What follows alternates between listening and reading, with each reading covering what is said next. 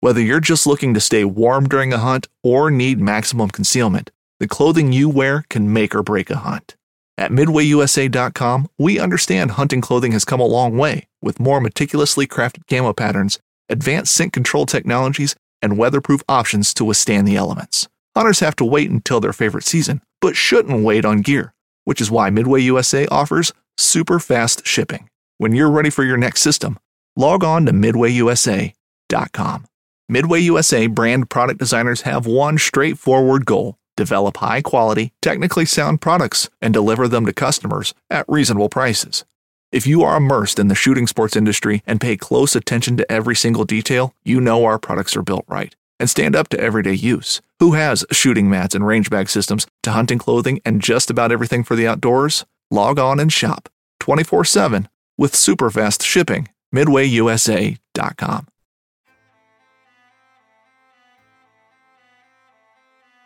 So there's a reason why I started Blood Origins.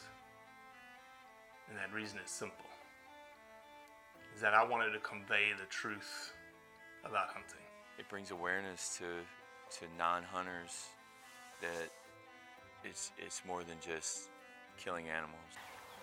How do I start it?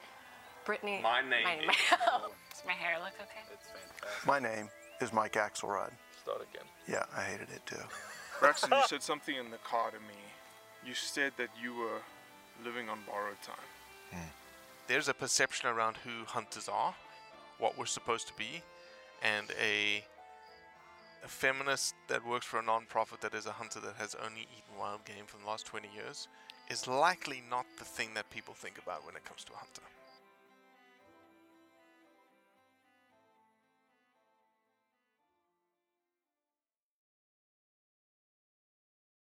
So there's definitely a brand new background to Cody's office that we're seeing. Carver, I understand why you have a new office. You've moved houses. Cody, why have you got a new office? I went to Idaho for a week, and my lovely and beautiful wife decided she wanted it somewhere else. Just, whilst you're at the house hunting, things get moved around on you, right? Oh, yeah. Yeah. Nice. Absolutely. Really, as long as I don't have a problem with it at all. When's the man shed going to be available? I thought she might have moved you into the man shed in that week. No, there's no power or internet there yet. There's really kind of two sheds happening. I have a shop going up, and then we have a cabin. And my son is here right now. We framed out a bunch of it. We made big progress on the cabin today. So you're setting up sort of an excuse to one of your only jobs that you have is to send out articles for the Roundup the day before. Yep. And go I ahead, honestly Carver. wasn't doing anything yesterday. I have no excuse. He really didn't screw me because Cody doesn't remember that he shared your. I don't even know what it is. I've had the articles. I've already read them. Right. Back up, Jack. I had them all, but what's funny is 20 minutes before getting on, he sent them to me. It was like, hey, you got 20 minutes. But I have I can access the Roundup articles in advance. So I read them the other day. That's right. That's how locked on I am. I didn't even need to send the damn thing. Shit, you guys are colluding against me. Fuckers, man. Terrible. So, last week on the Roundup, we missed you, Cody. Ben Cassie and I had a great roundup discussing Dikembe Mutombo, Mr. the wagging the finger no kind of deal. And I was explaining to Ben and the world that listens to our roundup the updates that I was getting out of Idaho. Well, honestly, it was an update, and it relegated itself to one picture. And that one picture was of a KUIU-clad individual with blonde locks flowing out of the cap. And I honestly, for a second, was like, did Cody join them? Like little Cody join them for the hunt? And is he out of the Marine Corps and he grew his hair out? And the more I studied it, I was like, I think Carver has really embraced this idea of retirement and has, really let his locks come out and curl under the baseball cap that he typically wears. And true or not true, Carver? Oh yeah, that's totally true. I told Kirsten that I'm growing a mullet, and she gave me the, if you think that that's going to happen, I'll cut it while you're asleep look. But yeah, no, I'm growing it out. It's been I haven't had hair this long, actually, probably since sophomore year in high school. Wowza.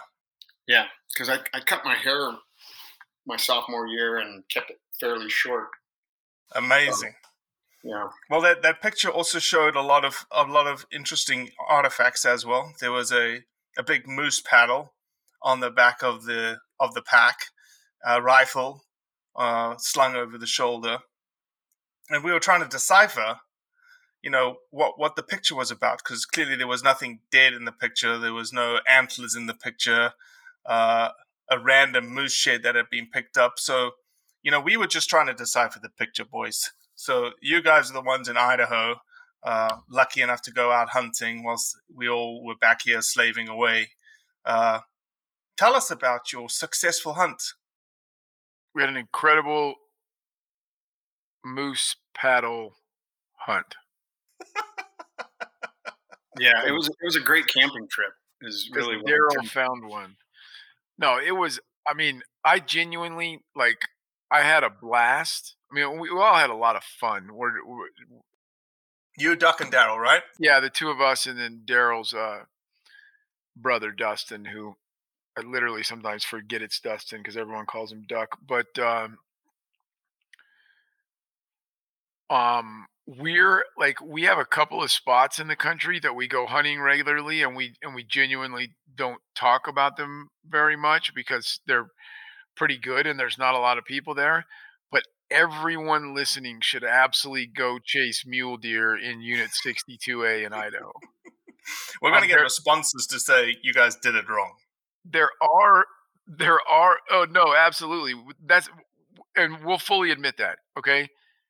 Here's the one thing that you cannot say, and 100%, Darrell walked more than anyone else. And then not always the case, but Duck really was like, there's no deer here. And so he spent a fair amount of time in the truck or the side by side. But I walked 62.5 miles. Really? Holy smokes! In a week? 4 days of hunting. I mean, I covered a lot of ground. No, 5 days of hunting. And I have never ever been in the woods and not seen animals like I did there. And I'm not even talking just mule deer. It was a stretch to see squirrels, and I mean there just wasn't a lot of activity. It was really, really weird. Was there a big burn?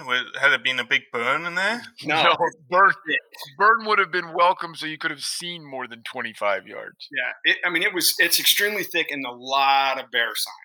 Right, a lot of bear sign and a lot of wolf sign. I think bears and wolves were probably one factor in the thing. The unit honestly has a lot of quality roads. Now, there's still some very remote parts to it, but I think it's probably a fairly popular road hunting unit. And we were in the second week, so those locals that do burn gasoline looking for deer. A lot of the Caribou Targhee is paved roads. I mean, it was weird to me that you would get way up in these places just dozens and dozens of miles from a town, and the road was still a nice paved road through the forest. But I think that combined with I got minus Yellowstone. I 100% saw the first grizzly I've ever seen alone. Like, it was me and the grizzly were there. And I don't know what effect that has on and then certain parts of the area, I mean, a lot of wolf sign. Like, you could tell that there was 8, 10, 12 wolves going down a path. So I don't know how much effect all of those factors had on it, but we did see mule deer, and we saw the mule deer sign wasn't rare, right? So Like, you did see mule deer sign, like wolf sign. yeah, we You saw a just didn't couple see mule any deer. animals. We saw a couple of decent bucks, but zero opportunity at a shot. Busted them out, and we're in thick woods. Darrell got glances of their heads, but I really don't think we were doing it wrong, and it sure as shit was. He did 60 some miles, and I did 51 and at elevation, right? I mean, it wasn't gnarly. I'm not trying to say we were at the top of the Tetons or anything, but we went. I mean, a couple of times we definitely gained 1,000+ feet in elevation going up places. I have full confidence that anyone that wants to tell me we were doing it wrong cannot tell us we didn't try. That's the point I'm trying to get across. So there wasn't opportunities for like open glassing out across the valley to see a buck bedded on the other side and get in a position. Where that picture Cody took of, right after I got, or actually right before I found that paddle, was the only point that we crossed where we got to an elevation and there was enough open ground that we could visibly, like, I spotted a buck down at 900 and something yards. We had climbed this ridge all the way up to the top to get up on this area. That day one, we jumped these 2 bucks. So we came in from a different way, hoping that, we might get an opportunity at him. And on the way up this ridge back, we spotted a buck down in the bottom where we had just come, a little bit ways away, in just a small little opening. But there was no opportunity, at least in the area we were in. And we were hunting 62A, right out of Ashton, Idaho. And there's just no spots unless you're on a private, on one of the farms, right there that butts up against the mountains. But like there was nowhere to spot. We actually dropped bunch of mule deer in those farms. We never got down there to that area, because I mean, just frustrate you. You just didn't want to get into that. So, but we dropped our spotting scopes on day 2. Yeah, there was no opportunity. I mean, really, the farthest you were going to observe, the binos were well within, effective. The binos were effective for everything we were looking at. So let me ask you this: were you guys trophy hunting? No, it diminished as the week progressed. The qualifications of a deer that we were going to harvest. I very much. What are the restrictions on harvest in that unit? Is there restrictions? We had antlered deer tags, antlered mule deer tags. Okay. We ran into one really nice local who was kind of, he didn't have any intentions of getting out of his truck, but he had a whitetail tag. So obviously there's other options, but we had an antlered mule deer tag. And by the time Thursday rolled around, just needed a bump on its head as far as I was concerned. But no, we went, I laid eyes on 3 bucks, and none of them was there ever an opportunity for a shot. Again, a lot more sign. I would absolutely welcome anyone that's listening to this. I would welcome advice. Send us a text at 620-860-4804. And let me know if you've hunted 62A or that part of the country. I don't really need. I mean, I know how to. I've successfully hunted mule deer before. I don't need you to start with the exact basics, but would love to hear from someone who loves to hear from someone who disagrees about our diagnosis of that unit. So I'm intrigued at the thought dilemma maybe it's not a dilemma, but I'm intrigued by the process, the evolution of day one being all about the trophy, which would, again, I've never hunted mule deer, so I'm talking from what I've seen and heard people talk about, a nice 4x4 or whatnots, 3 days later, 4 days later, saying, I'm going to take a spike. It wasn't really, it wasn't that literal for me. It was just, I'm at a point, I've shot, maybe 12 to 15 mule deer in my life. And they've all been does or, what would be considered a small buck. Okay. And so you were taking a step up. You were saying that, if this hunt, I want to take something better. It was this hunt I'm willing to pass something smaller the first couple of days. I told these guys by day 3, day 4, I'm putting meat in the freezer. And that didn't even that opportunity. The last afternoon, Duck and I decided to grouse hunt, and that was we did successfully grouse hunt. And ate some grouse the last night in camp that we fried up while Darrell was still out putting on the miles, chasing the big mule deer bucks. But what about you, Darrell? Trophy going in? Have you killed a mule deer before? Oh yeah, I've killed some nice mule deers, but yeah, I wasn't shooting anything that wasn't a 4x4. I don't need the meat right now, and my whole goal, to be honest with you, which is the reason why one of those 2 4x4s on day one didn't get dropped, because I had an opportunity. Was my brother has never shot a mule deer, and he was behind me, so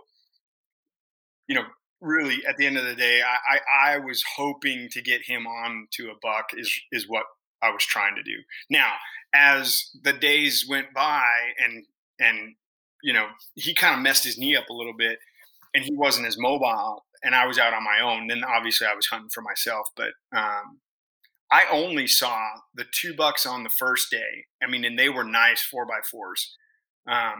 And one of them had some junk on him. I just didn't have a good opportunity to put any long time, an eye on him for very long. But, and then the one when we were hiking up that ridgeback, that's the only horns I saw the entire time, other than that moose paddle that I found and stuck on my pack. The rest of the time, and I've hunted mule deer my whole life. That's the one animal that I've hunted my whole life. And when I say it was eerily strange, the lack of deer in that area, it's a couple things. One, because you saw the sign, right? There was you go a while and you wouldn't see any sign at all, and then obviously you'd stumble into a bedding ground or a heavily traveled trail, and you could see some fairly recent sign. They had a snow up there a couple days before we got there, so when we rolled in, we had a good ability to see that there was animals in the area. Mm-hmm. But there was no normal patterns. I sat on multiple open areas in the evenings and the morning, hoping for, a deer moving from, water or food to the bedding areas, and never saw anything. We jumped a lot of, pairs, does and fawns. Well, not fawns, but younger deer. We jumped a lot of that in the trees, but nothing, really nothing with horns except that day one. Mm-hmm. The problem was in that area that we saw those 2 4x4s was a lot of bear activity.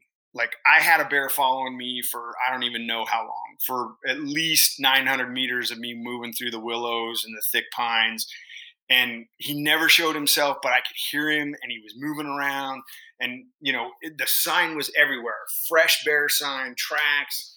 Trees are tore up. Like it was a heavily trafficked area for bears. I didn't see much wolf traffic up on top where I'm talking about, but I've seen a lot of wolf down in some of the other areas that we were. Heard a bunch of wolves howling? We didn't hear any. Yeah, that was another strange thing. And our camp was this is an estimate, but our camp was probably 8 miles as the crow flies from the park, from Yellowstone. Um, and the closer you got to the restricted hunting area before the park, back down in that area, the wolf sign got real heavy. But also, honestly, we never really made an attempt at night. I at least was.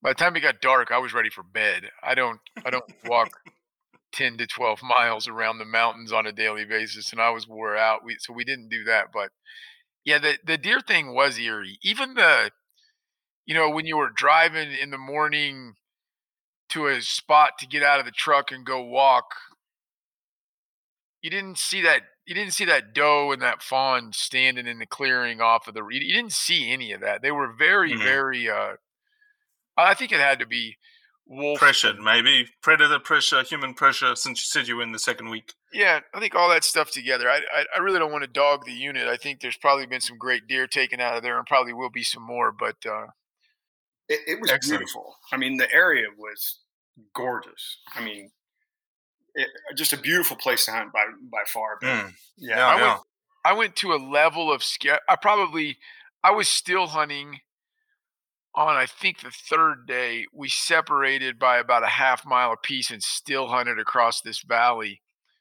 And I was standing completely still. I was actually sitting down next to a tree and heard something coming like out ahead of me and off to my left. Got excited. It was the kind of place where you were like every time you moved, you got re-excited. You thought this is going to be it. It just everything was right. And then I got in my binos, and it was not a deer. It was I don't have. I can't judge a bear. I can't judge a black bear. This was not a black bear. But I would guess from black bears that I'd looked at that this was like a 500 to 600 pound grizzly. About 150 yards out through a lot of trees. And I stood up just so trying to hope that I could see it better, and it just paralleled me as I stood there with a can of bear spray in one hand and a pistol in the other hand, just standing in the middle of this semi clearing up against this tree. And it makes the hair stand up on the back. I mean, it. I've seen them in Yellowstone before, but I've never seen one outside of that. Right, that environment where I'm 50 yards from the car in binos looking at them. And then, no kidding, it never once acknowledged me. And then it walked off down a hill, and for this split second, I relaxed, and then I'm not shitting you, I got more nervous than I like. Now I don't, I can't see it anymore. I don't know where it's at. That was the part that I went, and I did a big roundabout and was actually late to the rendezvous point on that because of I decided to give him a way head because he was walking the same general direction I was supposed to go. I gave him a big head start and covered some other ground, but that part of it was cool. We got really close to moose multiple times. Awesome. The first grouse I ever successfully hunted in my life, and we took them straight back to camp and chopped them up and fried them and ate them, and they were delicious. So great trip, but the mule deer won for sure on us. Well, next year hopefully I'll crack an invite, to something like that. Hey, you're invited. I got two more chances at mule deer left this year. Well, awesome. Well, let's we seem to have some text messages that have come in that we're super excited about. Still some text messages coming in at 620-860-4804. If you want to text message us any thoughts, questions, comments about Darrell's hair, Cody's lack of trophy hunting ability, just let us know any of that kind of stuff. But we did have a text come in specifically tied to some controversial news this week in which the Dane County judge in the state of Wisconsin put what's the judicial term, Cody? Put an injunction on the wolf season, the fall wolf season that was starting in November. And so as such, right now, the DNR, the Wisconsin DNR, cannot move forward a wolf season. And the text message we got was from Dave, and Dave said it'd be interesting to hear your thoughts on Judge blocking the wolf season in Wisconsin. Do you both think it's because of the given reason or because of special interest group pressure? Carver. Well, I read 3 different articles on it to just try and get a little bit of a variation on the reporting of it.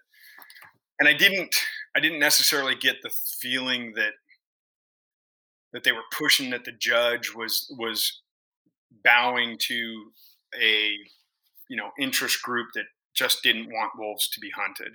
I think he was focusing more on the legality of it, not just for the wolves, but also for the hunters, to ensure that, longevity, if you're going to hold these hunts there, to make sure that they're done in the right way and there's a management plan in place.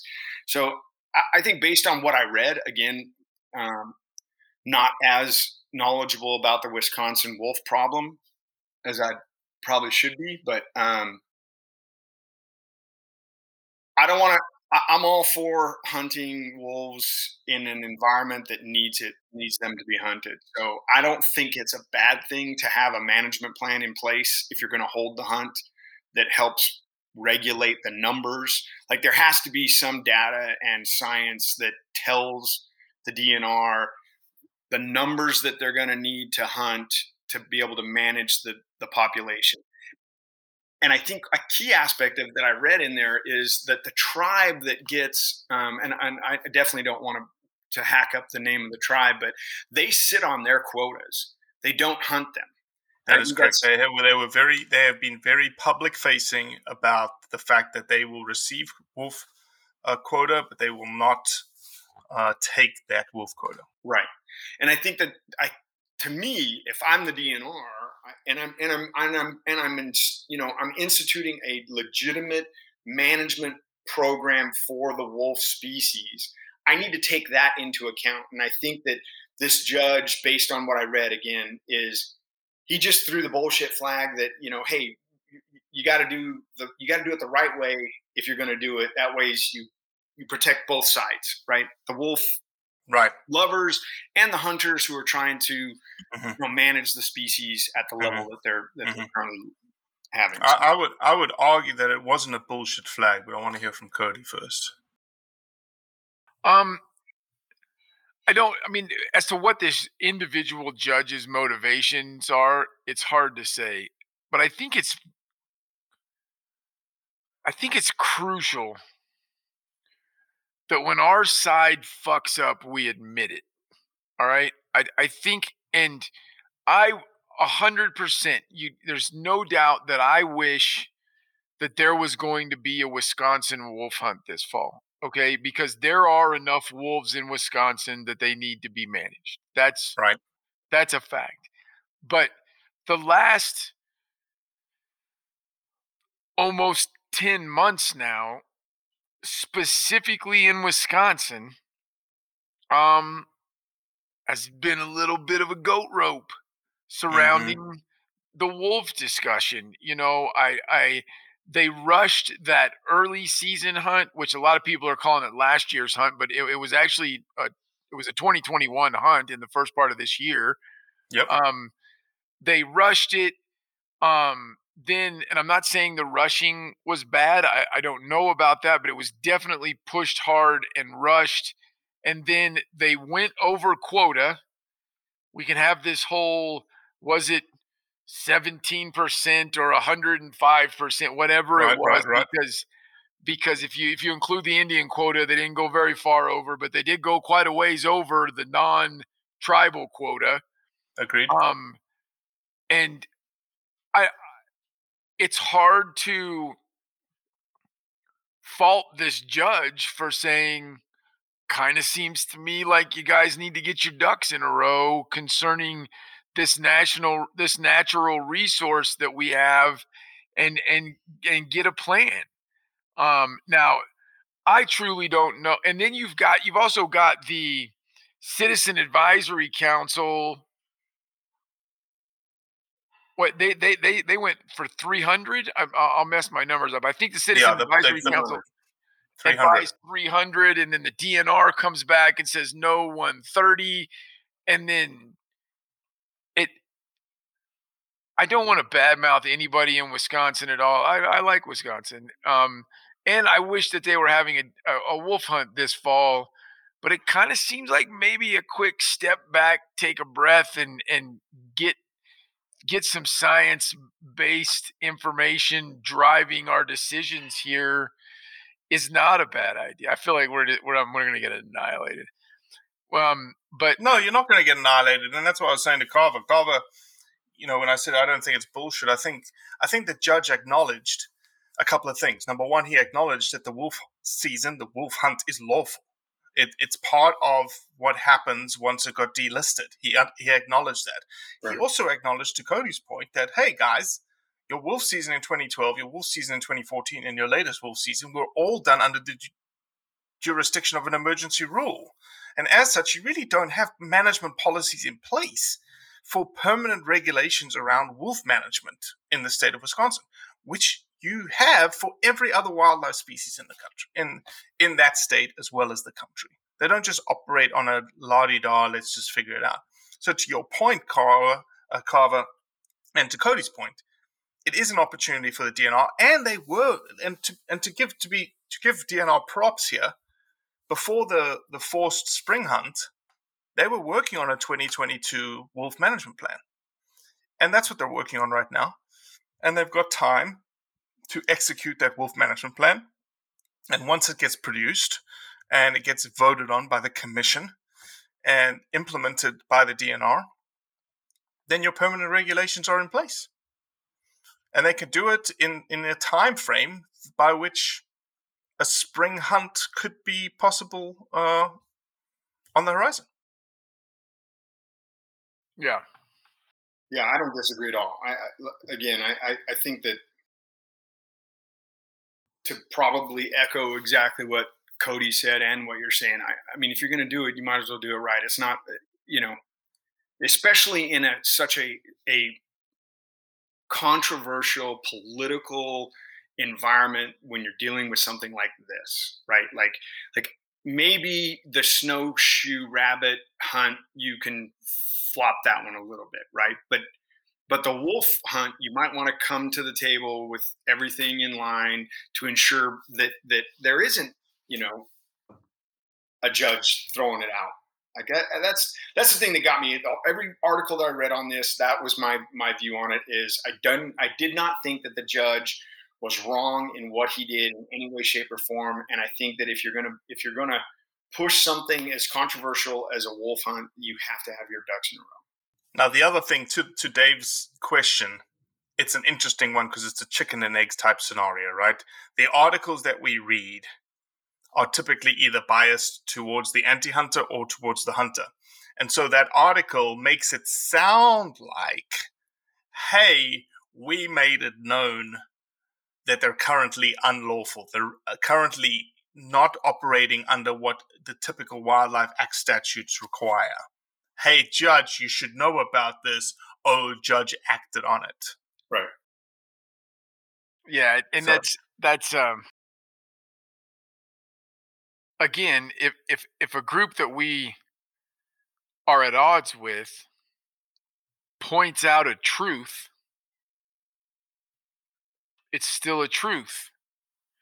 Mm-hmm. Right? I mean, and that's to me, that's the downfall of the United States right now, that, oh, Robbie's a Democrat and he said that the sky is blue. Oh, now you're really going to cause controversy. I need to find a way. I need to find a way to argue that the sky is sometimes hazy colored, right?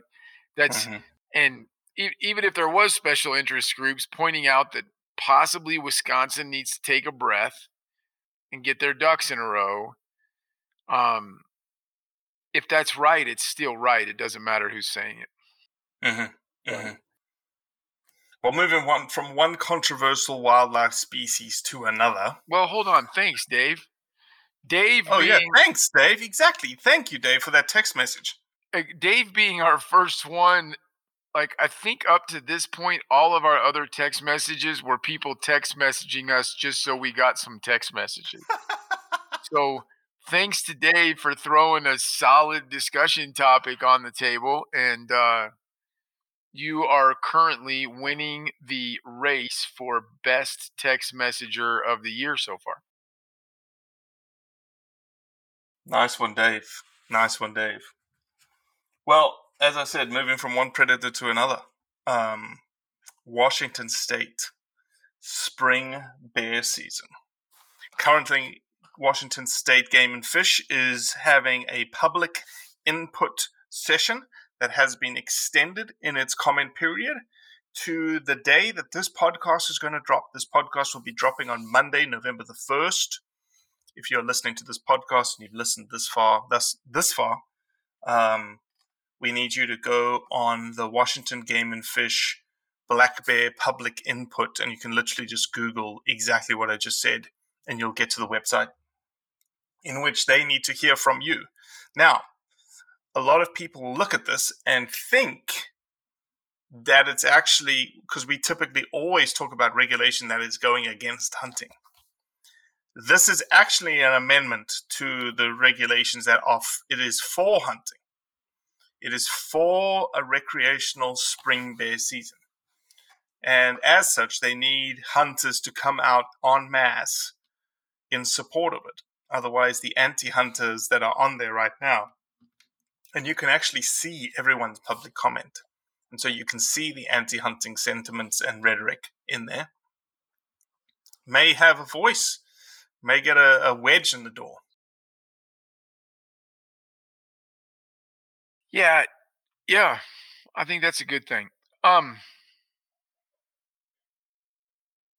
going to branch off we're going to stay on black bears. Yeah, but I have this question. It was very obvious that you were just like, yeah, okay, Robbie, I need to get my point in now. No, this is a conversation topic that's been brewing in my mind, and this brought it up. Like, I live in Colorado. I'm jumping into this conversation with completely unburdened by data, okay? But in Colorado, it is very, very, very easy to get a black bear tag, okay? Like, I can walk into the gun shop, I believe as a resident, it's like $41. Okay. But there's no baiting and there's no use of hounds. Okay. Here's the conversation piece, and I'm going to tie this back to Washington very much. I didn't mean to leave that, but the black bear, correct me if I'm wrong, Dr. Kroger, I'm not though. The black bear is doing very well I love all these caveats tonight. in the United States. I'm too bird dog. I have no data, so what I'm going to say is truth. And Dr. Kroger, correct me if I'm wrong, but I know I'm not wrong. Yeah, I'm not wrong, and I've had enough whiskey tonight. The black bear is doing very well in the United States. The black bear is doing very well in the state of Colorado. Okay, like bordering on too well. I would argue it's going to be a tough statistic to find. But what state are black bears not doing well in? No, yeah. But that statement plays into my point. Here's the question. And if you put us, for those of you that have never hunted a black bear, charging out of your house, getting in your truck with a rifle and going to find a black bear to shoot, that's a damn thing. That's a thing. That's a really, really hard task to accomplish. There is unless you can use an aid of a bait or dogs, very few black bears are killed otherwise. And when I say very few, I mean in comparison, are killed without those two aids across the United States every year. Does implementing a spring season in Washington, what does it actually accomplish for management? That's what I'm asking, because it's nearly impossible. I don't want to say that. There's people that do it. I know people that do it, but it's very, very hard to harvest a black bear. Black bears are genuinely scared shitless of human beings. And here's the best example I have of this. Both of you were there. I harvested a not that big, but not a cub black bear in Maine one time. And my wife just made a noise from across the house like she thinks it might have been a cub. It was not a cub, okay? When we went to town to check that bear in, people came over and looked at it that had lived there forever and never seen a bear, right? And there's a lot of bears in this region of Maine. I mean, a bunch. So does putting that spring season in, if you can't bait or chase them with dogs, accomplish anything in the management world besides generating revenue with tags? Well, I know that there's some areas in this Washington regulation that have high human wildlife conflicts with bears, and they've increased the tags in that area. I do know that, again, I've never, as you have pointed out on multiple Yeah, you're like 7, 8 attempts in, right? podcasts, I'm not the most proficient bear hunter in the world.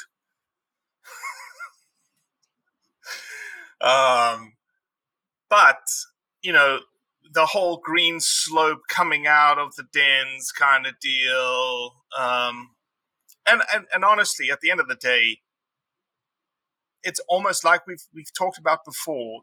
Bears, predators are the gate. They're guarding the gates, essentially, right? So us Washington State losing a spring bear season, regardless of whether or not it's bloody hard to hunt a bear without hounds, without a bait. We want to fight for it every single day, because if we lose it, it's just a notch in the belt of the Antes, and we know that it is the gateway into the rest of it. They just start with bears, essentially, just like they did in California. 100%. Go give your input that Washington should have a spring. That's not what I meant to say. What I meant to say is, I think this is what I think. I'm going to make a forecast, and I could be wrong, but I think that we're the states that don't allow baiting, the states that don't allow dogs, I think there's going to be a reconsideration period, because the bear populations are absolutely exploding. Hunters are buying the tags, but the success rates, I mean, I would just challenge anyone to go out into a state that has bears and get us a picture of a black bear. It's very, very, very hard to do. And if you can't get a picture of them, then you can't harvest them. You can't manage them with a hunter method. And I think there's a bit of a discussion that's coming rapidly on the states that don't allow baiting or dogs, because neither of those things even are a guarantee that you're going to get a black bear. Robbie's living evidence of that. And it's very, very difficult. And I'm telling you, anybody from Canada who's listening to this, I'm going to Canada and I'm going to see 50 bears and I'm going to kill 2. And then this discussion will be over. Yeah, because where you were at in Maine wasn't good bear country at all. That's the problem. You weren't in good bear country. That was sarcasm, folks. Craig Corsai, Grove Hill Outfitters, phenomenal bear operation. Phenomenal bear operation. Unless you have a South African accent and somehow you can't kill one up there with him. Hey, I've been up there twice and haven't killed one. You went up there for a hunt and a quarter of a hunt. Robbie's been up there 11 years in a row and can't get one. Well, look, that's since you brought it up, and it's an appropriate time to talk about it. It does feel like 11 years. But today, October the 27th, that we are recording this podcast, is the actual 4-year anniversary of Blood Origins. I cannot believe that.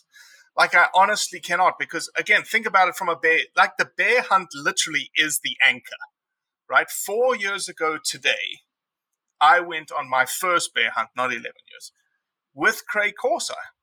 And then the following year is when I met you guys. And it's just like, I can't, it feels like so much longer, but shit a brick, how much have we accomplished in 4 years? We got this badass podcast now. That's right. We got badass people that are helping with Blood Origins now. Yeah, exactly. I've successfully killed one mule deer since then in about 9 freaking tries.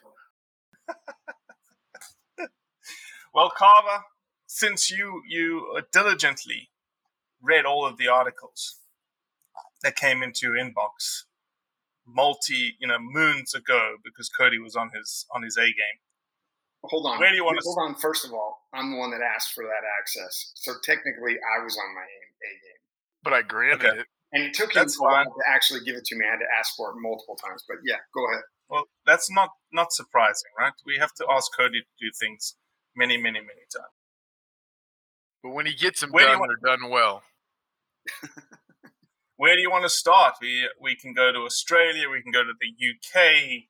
We can go to northern Kenya. We can go to Mozambique. I think the most interesting article that I was going through was the tuskless elephants. 100% agree. I found that article absolutely, just interesting. We're about to get into the science, folks. If you don't like the science, because I got some questions on this one, and sometimes I have my own evolutionary theories, and they're about to come out. Yeah, either cancel out now, give us a 5-star rating and a review before Cody starts laying down his science smackdown when it comes to tusky elephants. You know what's brilliant about this article? Number one, it's published in Science. For those of you that are not in the scientific field, there are the top 2 peer-reviewed scientific publications in the world are Science and Nature. And to get published in either one of them is a feat and a half. If I was I am a scientist. If I was still an academician and got published in Science, it would be a huge deal. The university would celebrate me. It's a huge deal, is what I'm trying to explain to you. It also does not legitimize the science, because any science can be, falsified, but it does legitimize the science in terms of where it gets published. And you can be assured that it has been significantly peer-reviewed, i.e., people with a non-biased look and are looking at the data very objectively, have looked at it and said, yes, it passes our standard when it comes to science. Go ahead. I was going to add one more thing. Whilst you're thinking about it, I'll add one more thing. Number one, the thing that I want to add is that this idea of tuskless elephants being created because of hunting has been used against hunting. Anti-hunters have used it. There's a couple of bogus studies that have shown it, that scientists have actually debunked, to show that, hey, hunting really could not have led to this evolutionary change in a sort of genotype, the genetics of an animal itself. And I apologize, I've got a massive storm front coming through me right now. But this study is actually spot on. It is. You think... Here's the issue I have. This is not even an issue. I have no gripes, because I've never once claimed to understand science more than my dog does. But as poaching is actively happening, how can that not skew the results of this study? That's my question. Does the question make sense? Question makes sense. And I will argue it this way, that poaching is currently not active. And not active, and when I say not active, it's not active to the extent that it was during the Civil War of Mozambique. So you've got to remember the context here. 1974, my grandparents were in Mozambique. All hunting stopped. Monstrous civil war broke out in Mozambique, ravaged the landscape. ivory poaching came in. Ivory poaching was rampant. Poaching for the pot, you name it, wildlife got decimated. Now, in that poaching scenario, you can imagine the guys that were after the elephants were going after anything that had ivory sticking out of their mouths, and so you had this very, very short and a reduction in population in a very short period of time of animals that all had tusks. And it turns out, just like eye color, just like hair color, just like anything is tied to your genes, it's tied to your genetic code. And it turns out that you do have in elephants a chromosomal feature that is, that does have an expression of tusklessness. And so what happened is that in a very simplified manner, those animals that had and expressed that gene of tusklessness were the ones left on the landscape, especially the females. And that has caused a proliferation now, today, when the science was undertaken, of this much larger majority of tusklessness in this elephant population in Gorongosa and Mozambique. I'm still not buying it, but I'm going to continue to be open-minded. Why don't you buy it? Why don't you buy it? Because here's what you said poaching is inactive now. That's not true. There's still poaching is happening in the 1 to 10 elephant range a year. 1 to 100 elephants a year. In 1970, it was happening at the scale of 20 to 50,000 a year. And when you look at the percentage of the population that was being skewed, you have to look at it as a percentage of the population. Okay, when you throw those two numbers out, it's starting to clear up for me a little bit. But is it still not possible that there's less tusk-bearing elephants? Some of that factor is because of active poaching, as opposed to a change in the genetic pool. Yeah, no, it is a change in the genetic pool. Think of it the easiest way to explain it is think of it like a bottleneck of a bottle. I got the bottle part after you said bottleneck. Yeah, your blackberry whiskey has a narrow neck, right? Exactly. And so the elephant population went into this narrow neck period where there was a very small amount of the population that had a very skewed genetic disposition for tusklessness. And as they came out of the Civil War, today, wildlife is starting to flourish because of protection measures, especially like in a place like Gorongosa. And now that bottle is now starting to open up. And because of that genetic expression of tusklessness, you're seeing less tusks in elephants. Now, I don't totally agree with the conclusions of the study, which says that there's going to be a knock-on effect in the ecosystem. Tusks are very important for stripping bark and whatnots. Elephants do have, they're weighty individuals, so they can knock down trees themselves. Will there be any habitat implications because of the lack of tusks? I don't know. I don't know how big of an impact they'll have, especially because they can knock them down just by sheer force. Yeah, that part of it seemed to me, that's the part of it that set off alarms for me, that made it seem like, okay, now they've come back around to... It's going to affect the ecosystem. Right. We've got a great recovery of elephants, but it's still bad. That's what it seemed like to me. It's still not good because they're the wrong kind of elephants. That's the part that triggered it as a leap to me of making it a bad thing.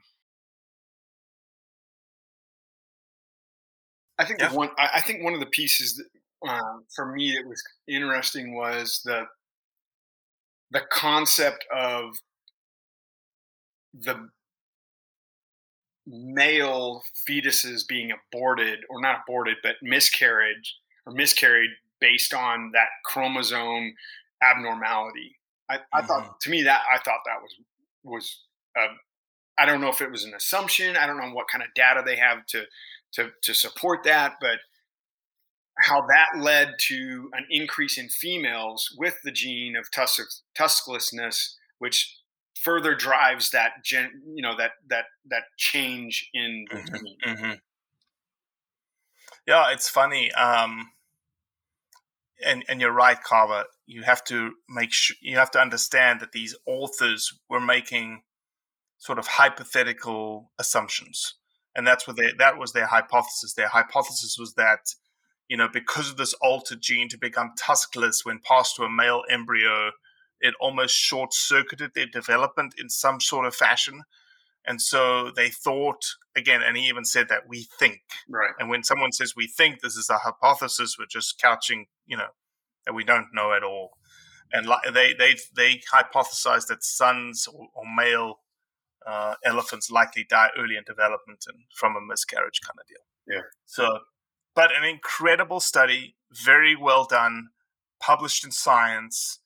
And here's the best thing about it. When I looked through the articles, BBC, CNN, CNBC, there were a lot of different places that published this article. It was probably 1 out of 10. Only one that I found that actually misrepresented it.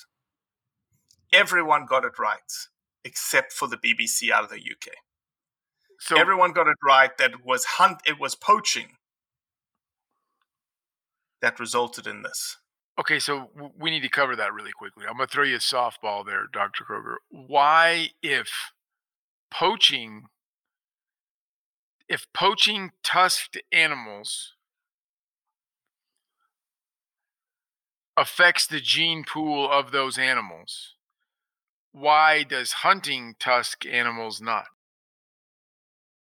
It's a simple equation of quantity. When you are hunting tusked animals, number one, you're hunting aged animals that have pushed their genetics back into the population. So you're not taking animals out when they're 5, 10, 15 years old, preventing them from putting that genetic code into the population that does breed for large tusked animals. You're taking it out at 60, 70, 80 years old kind of deal. Number one. Number two, you're only taking out 0.001% of the population in terms of the elephants on quota in any given country. The percentage is very, very low. And from a poaching perspective, it's the opposite. Poachers are indiscriminate to who they take and what they take, indiscriminate to age and sex. And number two, they are very much a quantity business, not an individual business. I don't know why I'm getting an echo all of a sudden. We all are. I'm not sure.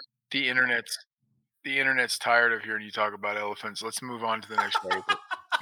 Well, we're at an hour, man. We're gonna have to keep these the rest of these for next week, for our esteemed guest next week. Who do we have next week, Cody? Julie. Appreciate you putting me on the spot. Julie McQueen, owner or founder of president, CEO and president. She's very important to Carbon TV. Yeah, CEO and president of Carbon TV. That's the BlackBerry talking, ladies and gentlemen. BlackBerry OC coming through from Cody. We didn't cover any admin things. Go to bloodorigins.com and buy lots of T-shirts. Join the supporters program. Robbie, you got supporters program October prizes in front of you? Well, I don't, because when this drops, it'll be November. And we have a couple of really cool things in November. We have a complete Gunner Kennel package, including like the dog food, the fan, the kennel itself, in one of their new Flyway series. We have, since duck season's around the corner, we have a call by Resurrection Calls or Toxic Calls. We have a Carbon Unwind, given that Julie's coming on, a Carbon Unwind year membership. Duck Call by S2 Calls. We have some marsupial gear. and we have an amazing, amazing hunt. We have a springbok slam in the Eastern Cape. You know what the springbok slam is, Cody, Darrell? Yeah. Let's hear it. It's the black, I don't know what you would call the original springbok, just a regular, yeah. the white and the I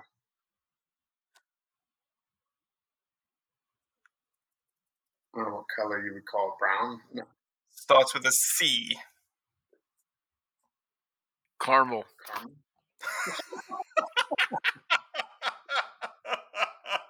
Please, anybody from South Africa listening to this, I apologize for Cody. It is copper. The copper springbok.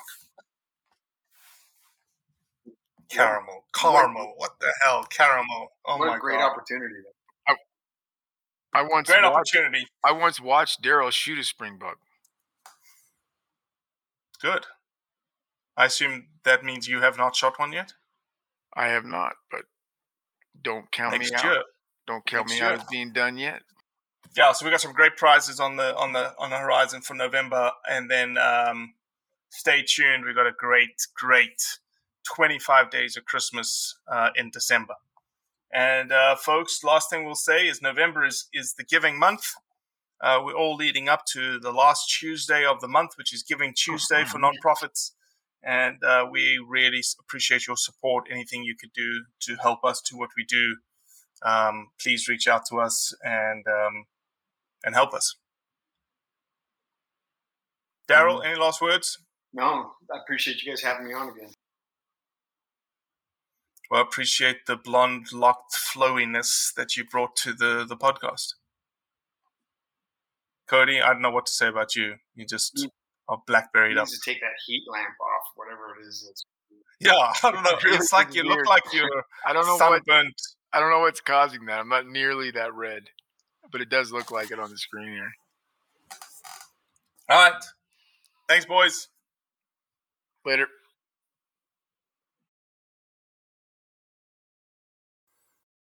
I appreciate you listening, as always. Leave a review, share it with your friends, and most importantly, do what's right to convey the truth around hunting.